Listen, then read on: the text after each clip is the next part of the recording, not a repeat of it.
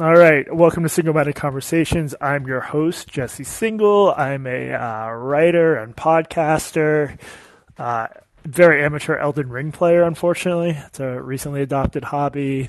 Other important facts about me, I had pasta for lunch, which not really a good idea for productivity or health, but I met up with a journalism acquaintance, and it was very good. It was gnocchi, and she got a mushroom.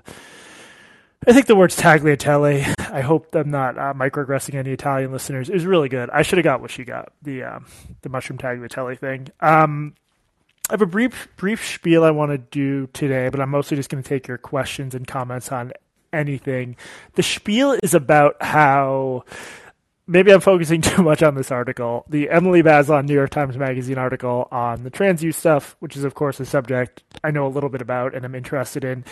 There's been this shift where like a lot of professional journalists and commentator types believe that the only reason there's perceived to be any controversy over this issue is because of like some sort of basically conspiracy, that there's like back channel coordination leading Emily Bazelon to write that piece, or leading Ryan Grimm to write a piece he wrote about how, imagine air quotes if you want, but cancel culture is leading to a lot of progressive meltdowns in, nonprofits and political campaigns and stuff like that. And what is interesting and worries me a little bit is like, I think there's something about being online, hanging out mostly with folks who agree with you, and I'm susceptible to this as well, where it becomes harder and harder to imagine that anyone who disagrees with you isn't an idiot or a moron or a Russian bot or something like that. The Russian bots are a particularly good example because like you'll see,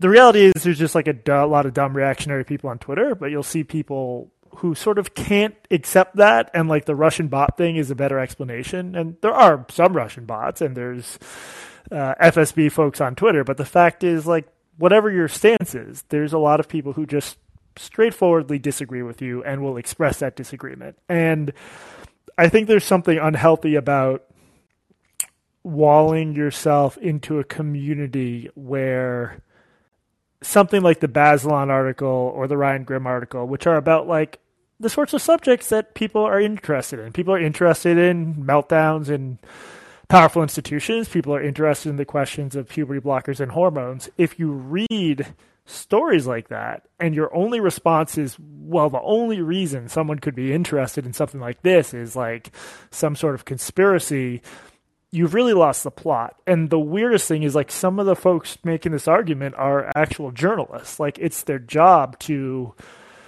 read the room in a sense and to know what people want to read. And a lot of this is just making me think of like the whole, and folks should definitely get in the queue because I'm running out of steam soon. I just want to answer your questions or take your comments.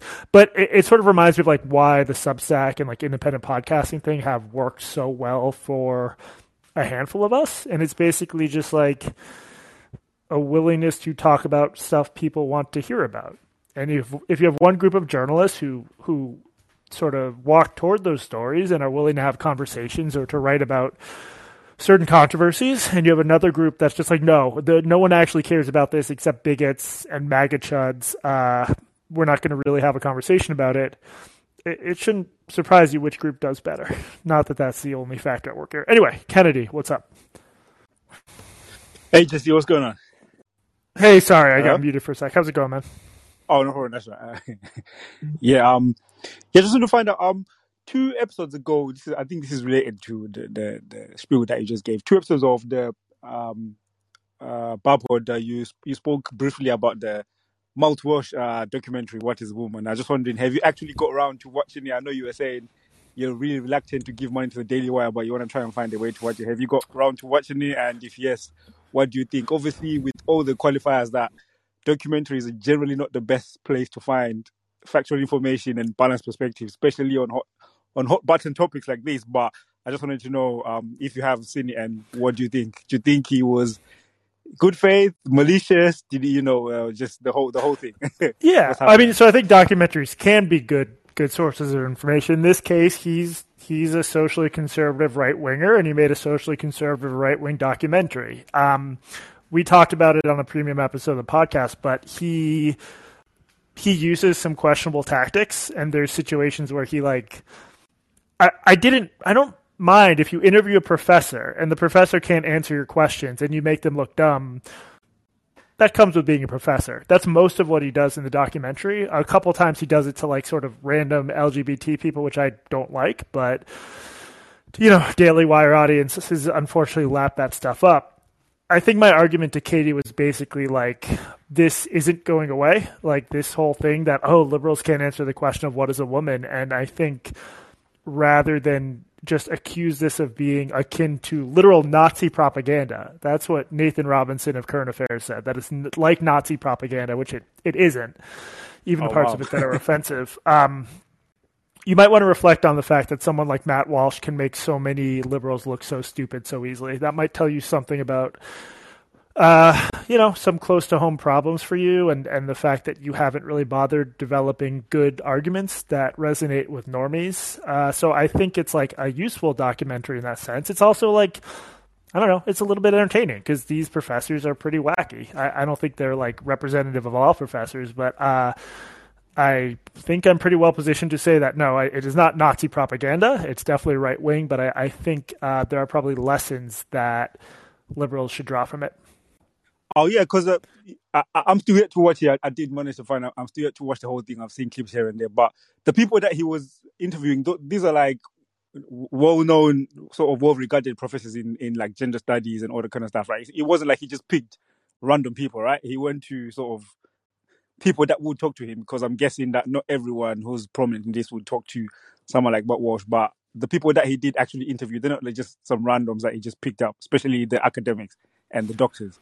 Well, they range from, so like he interviewed a Tennessee gender studies professor who, whatever, it's a random gender studies professor. He also interviewed Marcy Bowers and Michelle Forcier, who are both like brand name folks in the world of like transition medicine. So it was a range. He also, and Katie mentioned this in the podcast, he was pretty dishonest in how he pitched this to people. He like sort of used a front person and pretended to be with a group called like the Gender Unity Project, I think. He just like made up a group. So he was definitely dishonest. I mean, I'm sure within the bounds of the law and like fraud. Yeah, he was not honest in his attempts to like get people on camera. But I don't know. I sort of feel like that's on you, the person agreeing to be in a documentary, to do your legwork.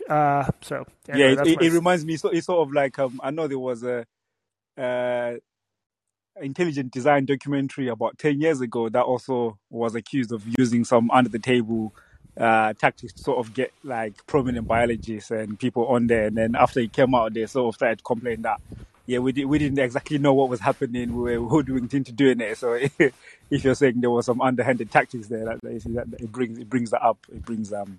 It brings that up to mind. But yeah, no, it's interesting because I stumbled upon biologist. I think it's PZ Meyer, his blog, and I was reading one of his posts, and he was literally talking about how, the question of what is a woman is not something that you can define easily. It needs to be like a dissertation involving sociology, psychology, and all this. And I was thinking, wait, this is actual biology saying this, and I'm like, okay, who? It's making people question like, what we've all known all along. Is it wrong, or is something happening? But yeah, it's very, very interesting. But yeah, I just wanted to get your thoughts on that and see what you think. I'm still yet to watch it and see what's going on.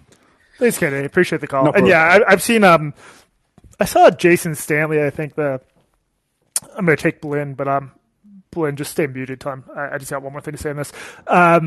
Jason Stanley basically, like, on Twitter was like, well, you can't really define anything, which, yes, there is a nerdy philosophical sense in which I think, like, all definitions fail in one way or another, and, like, there's a border. When you disassemble the chair, at what point is it no longer a chair? Whatever. Like, everyone knows that we're talking about how terms should be defined in the law, and we have a lot of fuzzy terms that are defined in the law, including race, or that are used in the law, and this is the one term where you're not supposed to. The idea that there even is an argument over, who is a woman is seen as bigoted. So I don't think you should be surprised when people point to the one area where you're not supposed to be able to even attempt to define it and say we should talk about this. Anyway, Blinn, what's up? Yeah, I thought It's interesting. This is such like a both sides issue. I spent a chunk of today working on a piece about Heritage, the Heritage Foundation, which did their own awful piece on this stuff. One of my only critiques of Baslan was I thought here or there. Yeah, Blinn, your volume is really low, by the way. I'm going to try to normalize it when I produce this, but I don't know if there's a way for you to fix this. Here and there, I thought Baslan glossed over the literature slightly too credulously and just was like, there were areas where she didn't caveat and hedge as much as she should, but in a 10,000 word piece, like there's going to be some area where I disagree with someone else's treatment. So yeah, I thought she was slightly too credulous, but I in retrospect, I sort of was too in my Atlantic piece, because if you're going to criticize anything about youth gender medicine, I think there's a natural tendency to want to be like, well, look, there's some evidence here. We don't want to question that. We don't want to question the stuff that shouldn't be questioned, but there's this other area. It could be she just disagrees with me about the strength of the evidence, but yeah. Are you asking because you had particular thoughts on this, or were you just curious? In my opinion, and this opinion probably isn't of any help to Basil among the Twitter masses, I thought her piece demonstrated that she really knows her shit on this, and she talked to the right people, and she did a really good job. So I don't want those small quibbles to detract from my overall endorsement of it. Again, not that an endorsement from me is what she wants, but anyway, yeah, that's my stance on that. Thanks, Blinn. Eli, what's up? Hello. Hi, can you hear me? Yeah, you're very loud, actually. There's been volume issues, but if you could turn down your try talking again. Hello. Yeah, that's better. Sorry, I might have been my own settings. I'm incompetent. What's up, Eli? I'm incompetent. I don't think you're incompetent. Thank you. But first of all, I'd like to wish you good luck in your Twitter wars, which seem to be ongoing. Yeah, that's unfortunate. Yes. So I wish you. There's the war in Ukraine, but you're fighting a more important fight. Much important, exactly. Yeah, I wanted to say two things. One, it is a criticism of the podcast on a very important issue. You and KD do not learn how to pronounce foreign words beforehand. Oh, God, what did we mispronounce now? So it's the French slur for gays is not PD, it's PD.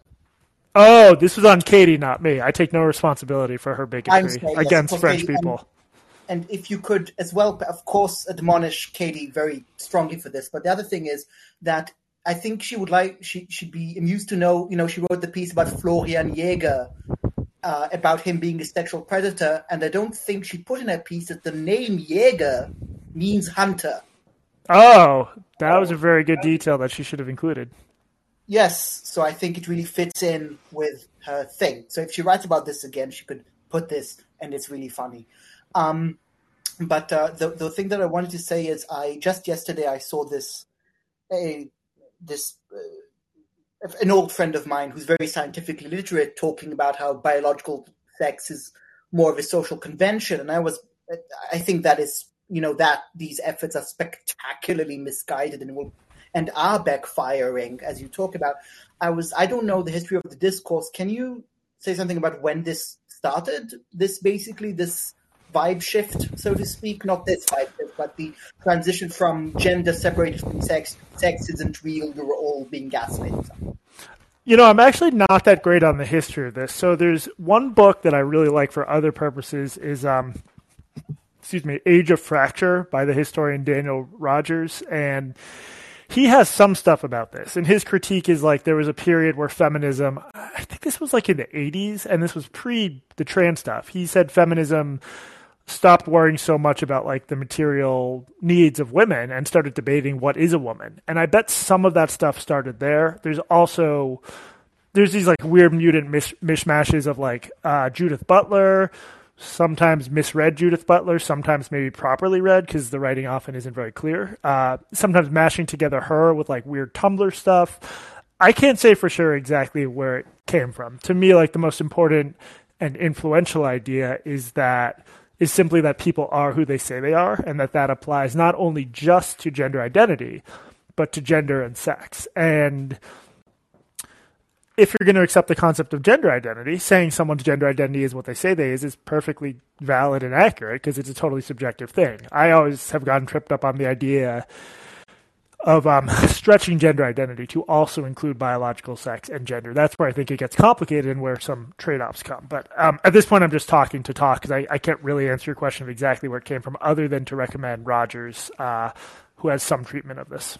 Yeah, the last thing I want to say is I wonder what you think of this. Basically, I think that why I'm interested a lot of the time in these kinds of fights, the Twitter nonsense, and it's not nonsense, but the drama, is that in the face of, the Republicans and the right wing, which seems so competent and frightening, these kind of culture wars are kind of a relief, I guess. And I was wondering I don't know if anyone else feels that way, as though this matters in a way. This is more winnable than actually fighting like Republican state legislatures or something. Or less depressing. I don't know if it's more winnable. I think not just that, but that there's a general sense that American politics are so paralyzed. This is actually part of the thesis of my book on a totally different subject. But if you have a situation where people, for understandable reasons, conclude that like national politics can't really deliver them anything, and that we're paralyzed and we're polarized, I think it makes perfect sense that they would turn their activist energy or their ideological energy closer to home. And that could mean, for example, trying to purify their own spaces from like wrong thinkers. And that could explain some of the witch hunt dynamics going on. So this is the kind of theory you need to present carefully, because there's no way to like run a parallel universe simulator, but I'm very sympathetic to it. Thank you, and good luck, and keep well, and take rests, and mental health is important, and so on. So. Thank you. Sorry about the pede thing. Yeah, pede. You need to, it's a word. Oh, sorry. I didn't mean to cut you off, Ben. But yes, we'll be careful about pronouncing pede. What's up, A? Hey, Jesse. How are you? Hey, keeping? Good. How are you? Not too bad. Eli just referenced vibe shift there in a different context, but I was just wondering whether you've seen Andrew Sullivan use that term a lot lately about like there's a vibe shift in terms of the discourse around gender issues, and the fact that like some of the more mainstream media seem to be more comfortable now in publishing divergent views, and whether you agree that there has been a vibe shift and what you think is driving it. Yeah, no, I think there's definitely things have been getting better for a while. This is why I've been like, in part because I have some back channel conversations with editors and I'm not that well positioned, but I have some sense of which way the winds are blowing. I've tried to discourage nihilism in mainstream outlets. I think basically I just got a DM from a journalist today, and he said something I've heard before, which is like, in affluent white middle and high schools, this is so obviously a thing, with huge numbers of kids saying they're trans.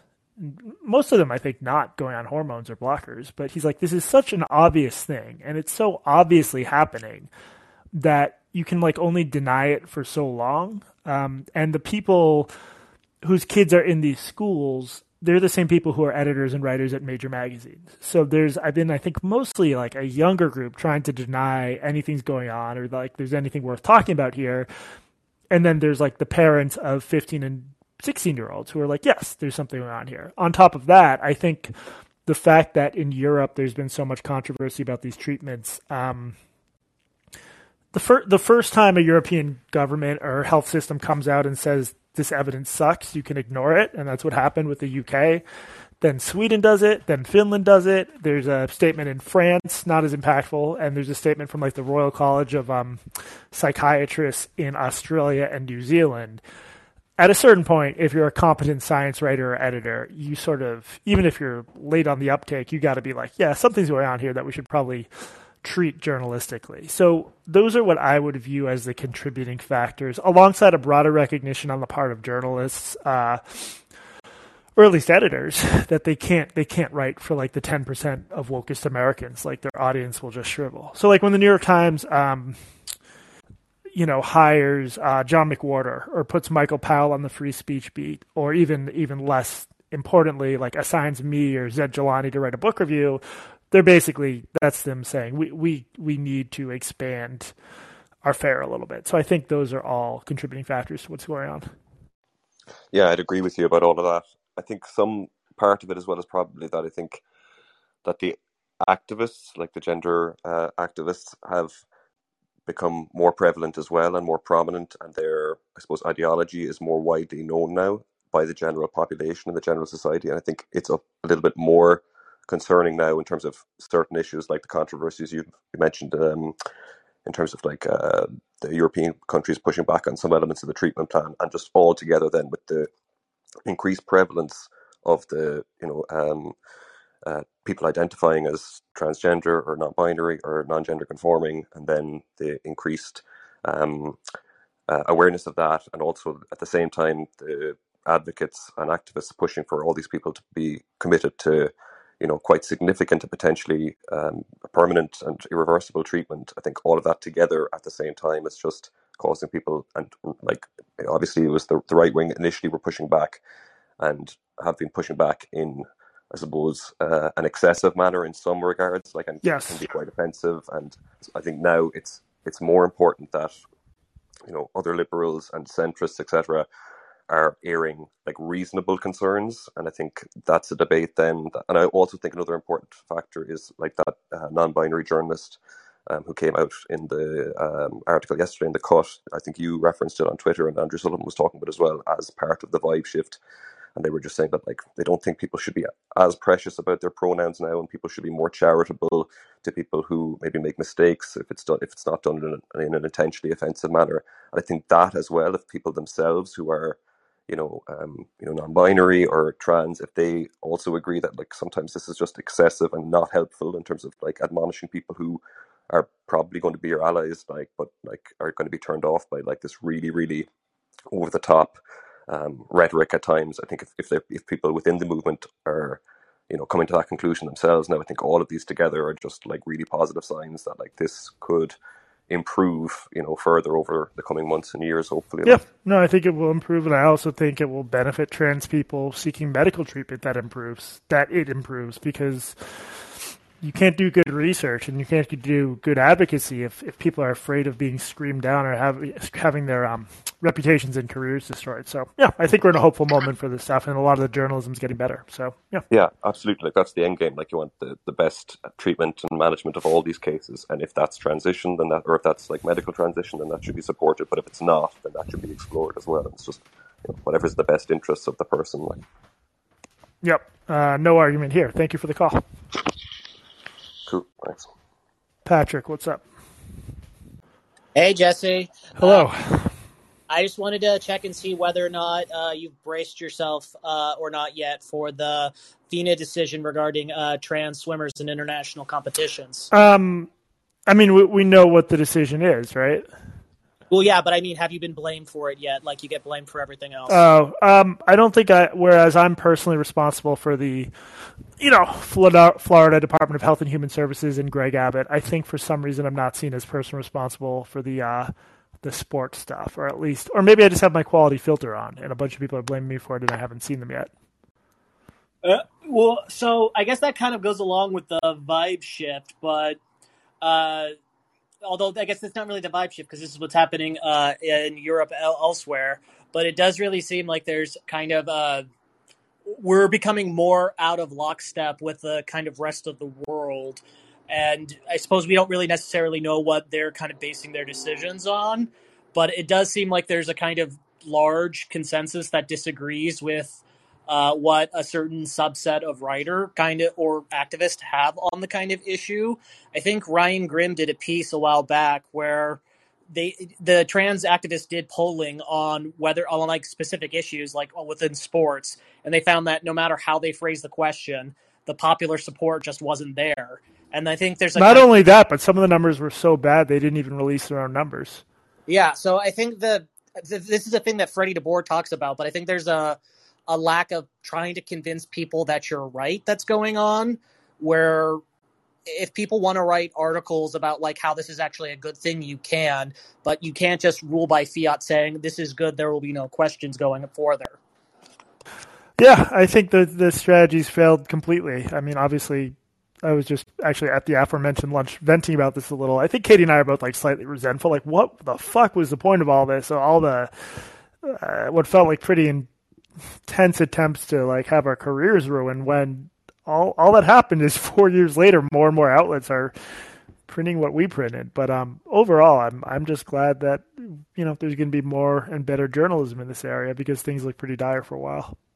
Well, I do have to say, although I'm sure it was terrible to go through for both of you at the time, I am glad to where you are because I didn't really learn about you till you guys started doing the podcast. And I have to say, you guys are one of my favorite podcasts. That's very nice of you to say. I would not do it differently. This has worked out for both of us. Along the way, there were some frustrating moments, but yeah, I appreciate it, Patrick.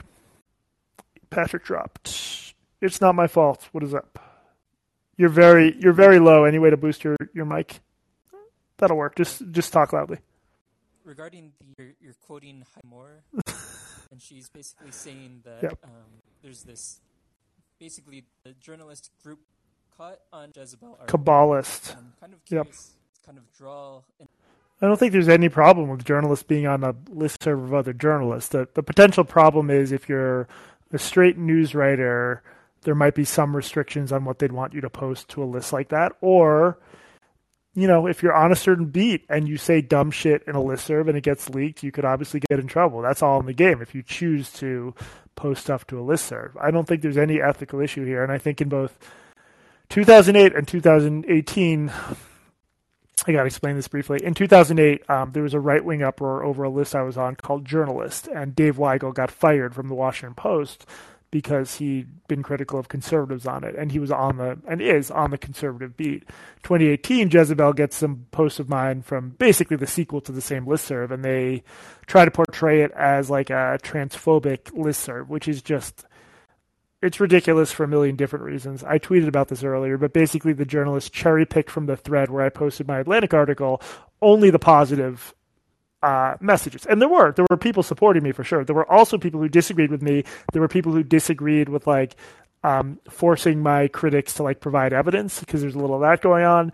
It became a fairly chaotic exchange. And anyway, at the end of the day, I don't really see the argument against journalists being on listservs. They should just exercise professional caution. And I think people tend to overstate the amount to which there's coordinated messaging going on. I think what happens is more subtle, and it's if you hang out only with like-minded people, including on listservs, your thinking and writing will all start to resemble one another's. And I do think the Gawker diaspora, where they have the same takes on everything for the most part.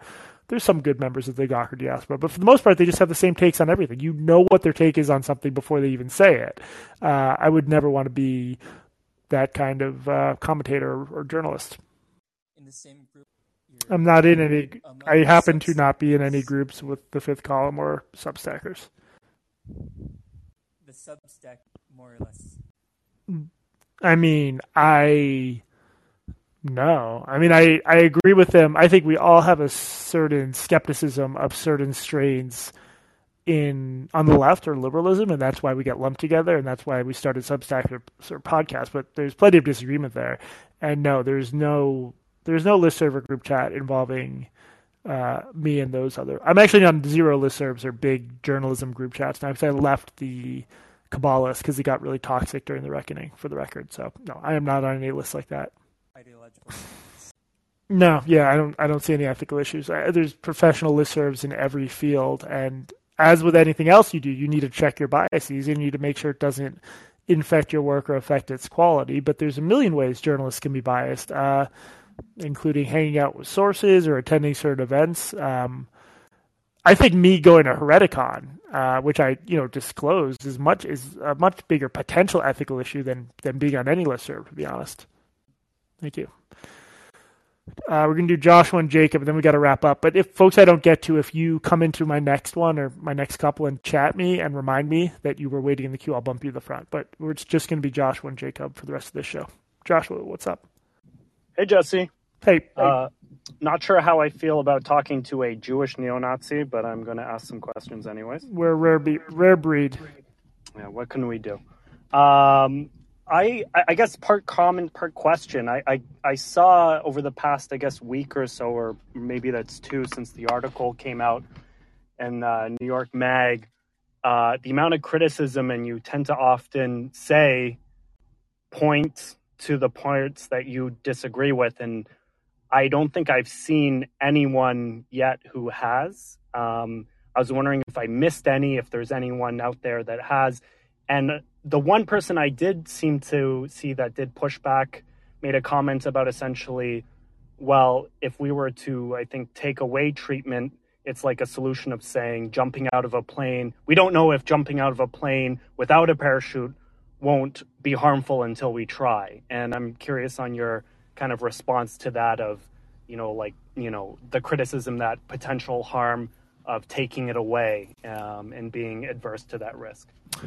Can you mute yourself just because I'm coming through your speaker?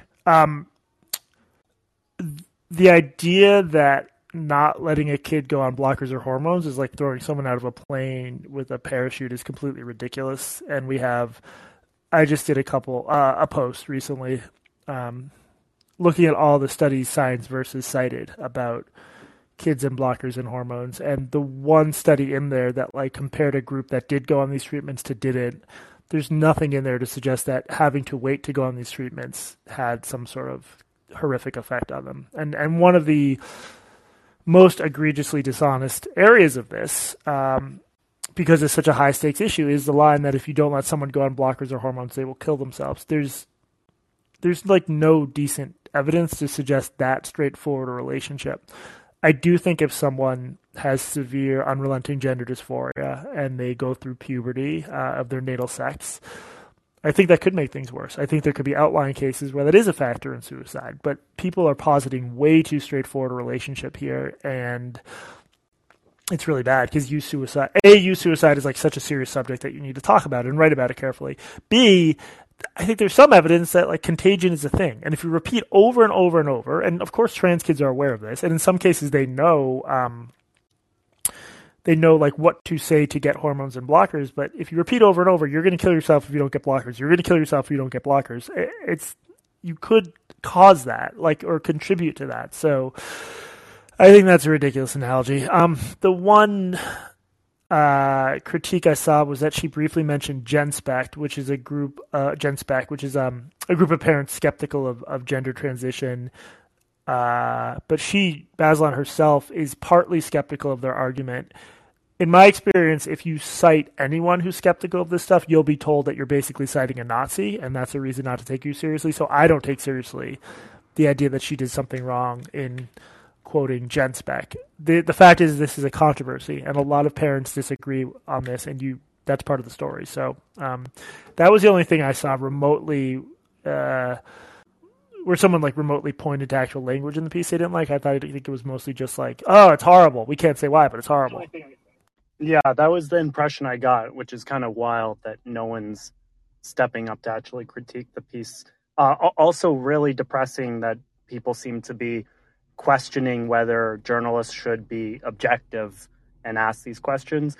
But with this release of this piece, and I guess, time will tell if it truly is becoming less taboo to talk about it. But if this sticks, have you got any inquiries to talk on any major publications, TV, radio, print about this? I mean, since you are one of those people that's, been one of the first people to address this issue. No. And no, nothing new has come in since the Bazelon thing. I think they reached out to Bazelon, which is understandable. But that's fine with me. I mean, I got to write a piece on it for The Atlantic, and I reviewed a book for the New York Times. So I've had some good opportunities, and it's really, really propelled my newsletter, which is like an independent source of income I never could have hoped for. So this also came up at the lunch I was at, but part of me is like a little bit annoyed because most other beats, if you put in the amount of time required to like write a 12,000 word piece on something, you're then considered to have some level of expertise in it. And like mainstream outlets will ask you to write for them.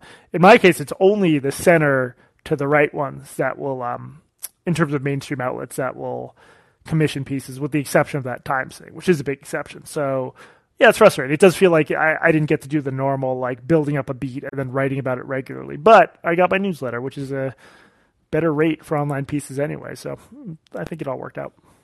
Have you considered entertaining maybe people, publications that are more on the right? And I guess probably my guess is you'd give them a perspective that they wouldn't be entirely happy about, because you do support in some cases hormones, and you do have a very nuanced, have you thought about kind of coming in, and, cheekily, I guess, offering a very nuanced opinion that they wouldn't be so interested in? Yeah, I mean, I write for The Spectator, which is on the right, although frequently heterodox, and I've done some stuff for them on this. I don't know. The National Review one time reached out to me before the Atlantic article was out. My Atlantic editor asked me to hold off. It wasn't a good rate anyway, so I don't really see the upside in writing for like conservative publications on this versus my newsletter. I guess in theory, like you're taking up a slot that they might give to someone further to the right or with less nuanced views on this, but it's not. I don't think it's worth my time, although I could understand the argument for it. Okay, sounds good. Have a great week. Thanks, Joshua. Jake will be the last caller. Again, if you're waiting in line now, just send a note when the next room starts, and I'll bump you to the front. What's up, Jacob? Hey, good evening, Jesse. There was a tweet from Nellie Bowles a little while ago that seems to have indicated you had a tattoo last night. Was that correct, or is that some sort of joke? Had a tattoo last night. Nellie Bowles tweeted to you, "LOL, so weird, but seriously, the blood sacrifice you brought last night was fabulous. Thank you. Hope the tattoos are healing." Oh, I think she was just joking about the idea of like a conspiracy, because I was talking about this idea that all this journalism is because of back channel conspiracies. Oh, okay, gotcha. Yeah, I was wondering if it was some sort of joke or if that was actually real. Nope, no tattoos, and no plans to get a tattoo. Oh, okay. To go back to some of your earlier dialogue about folks who live in this world, that everyone who disagrees with them must be some kind of Nazi or troll or Russian bot. Curious to know if you have any Republican friends, being a Brooklyn liberal. No, I have overall I have a very politically monolithic group of friends, because I have no one who I would call a friend who I would like get a beer with one-on-one who's a Trump supporter, which, of course, I'm in a bubble of my own. I do think I have, because a lot of my friends are just like normie Obama liberals, and then some other friends are in media, I think I have a fairly wide range of views on the left, for what that's worth, but no, I don't really have... I have respectful online relationships with some like never Trump Republican types, but I have no real life Trump friends now. Okay, yeah, I was going to say, there's a lot of Republicans who aren't even never Trumpers, but also just aren't Trump supporters. Yeah. Which is like a class that some people don't want to acknowledge exists, but is actually quite large. I mean, there's Republican economic policies I find like really bad and think will harm vulnerable people. I hate to use that term because it's been so abused, but I do. But I think there's people who aren't bad people who hold those views. I think there's just something qualitatively different about thinking Trump is the answer to anything, or that, when he says we should ban Muslims, that doesn't instantly disqualify him from office. So I think it's a different level. Maybe it's an aesthetic thing and I'm putting too much stock into it, but I feel strongly my stigma toward Donald Trump. Oh yeah, I know, but I mean, there's a whole class of people who are on the right but aren't necessarily Trump supporters, but they also aren't never Trumpers. Yeah. You have a lot of very milquetoast right-wing people who just don't really care for Trump but don't proactively hate him either. Yeah, I think that's probably a pretty big group. Yeah, and it's sort of funny because oftentimes I think that the existence of that group is not necessarily acknowledged, because it's easier to just smear everybody on the right as being one thing or another. I agree. I do think that there's been such an attempt in some quarters of the right to purge non-Trump supporters, and what's going on at the top is pretty culty, that I understand why people get that impression. But yeah, also there was just a small poll, but a poll out of New Hampshire suggesting that Trump isn't even beating DeSantis there anymore. So there's definitely been some shift, and I agree. It's important not to overstate the level of monolithic Trump support on the right. But he still doesn't enjoy very high support. Yes, he certainly does enjoy high levels of support, although I actually frankly think that that's starting to wane. Yeah, it might be. Especially just whether it's from his social media ban or also from just the fact that it's been 18 months and people have stopped caring. I think that he has lost some of those diehards. Yeah. These are all fair points. I agree. Yeah, and I think it's like interesting now because like you're seeing like this like news head of CNN. I don't know what his technical title is, boss, president, CEO, whose like strategy is to kind of moderate the network, which I understand, but like I frankly don't really think it's going to go anywhere because CNN has already in many ways rightly or wrongly tarnished its reputation with all of those people who they think are going to watch again. So, Yeah. especially if they don't purge some of the more controversial names there, which they don't seem to be willing to do. Yeah. No, I agree with all this. And frankly, I also don't think it will last very long, especially if Trump decides to run again in 2024. Then the easy money will be to have Brian Stelter on there ranting about how, he's causing the end of journalism, even though, folks like Jamal Khashoggi are being murdered 4,000 miles away, and the U.S. media is actually doing quite well, all things considered. Yeah. Which I found is like very interesting for all like the shrill caterwauling you hear about Trump's attacks on the free press. The reality is that the U.S. media is still quite free and is still doing quite well. Yeah, there's there's often a lack of perspective, though. I do think Trump's approach was pretty. I think he would be a tyrant if he could be a tyrant. If there was a different system, he'd slide right into that role. Yeah, that's probably true. And it goes back to, there was this thing that Andrew Sullivan said, I can't remember when, but sometime in the last 2 years, he was critiquing a human rights campaign fundraising email he got that was talking about the worst attack on transgender people ever in history.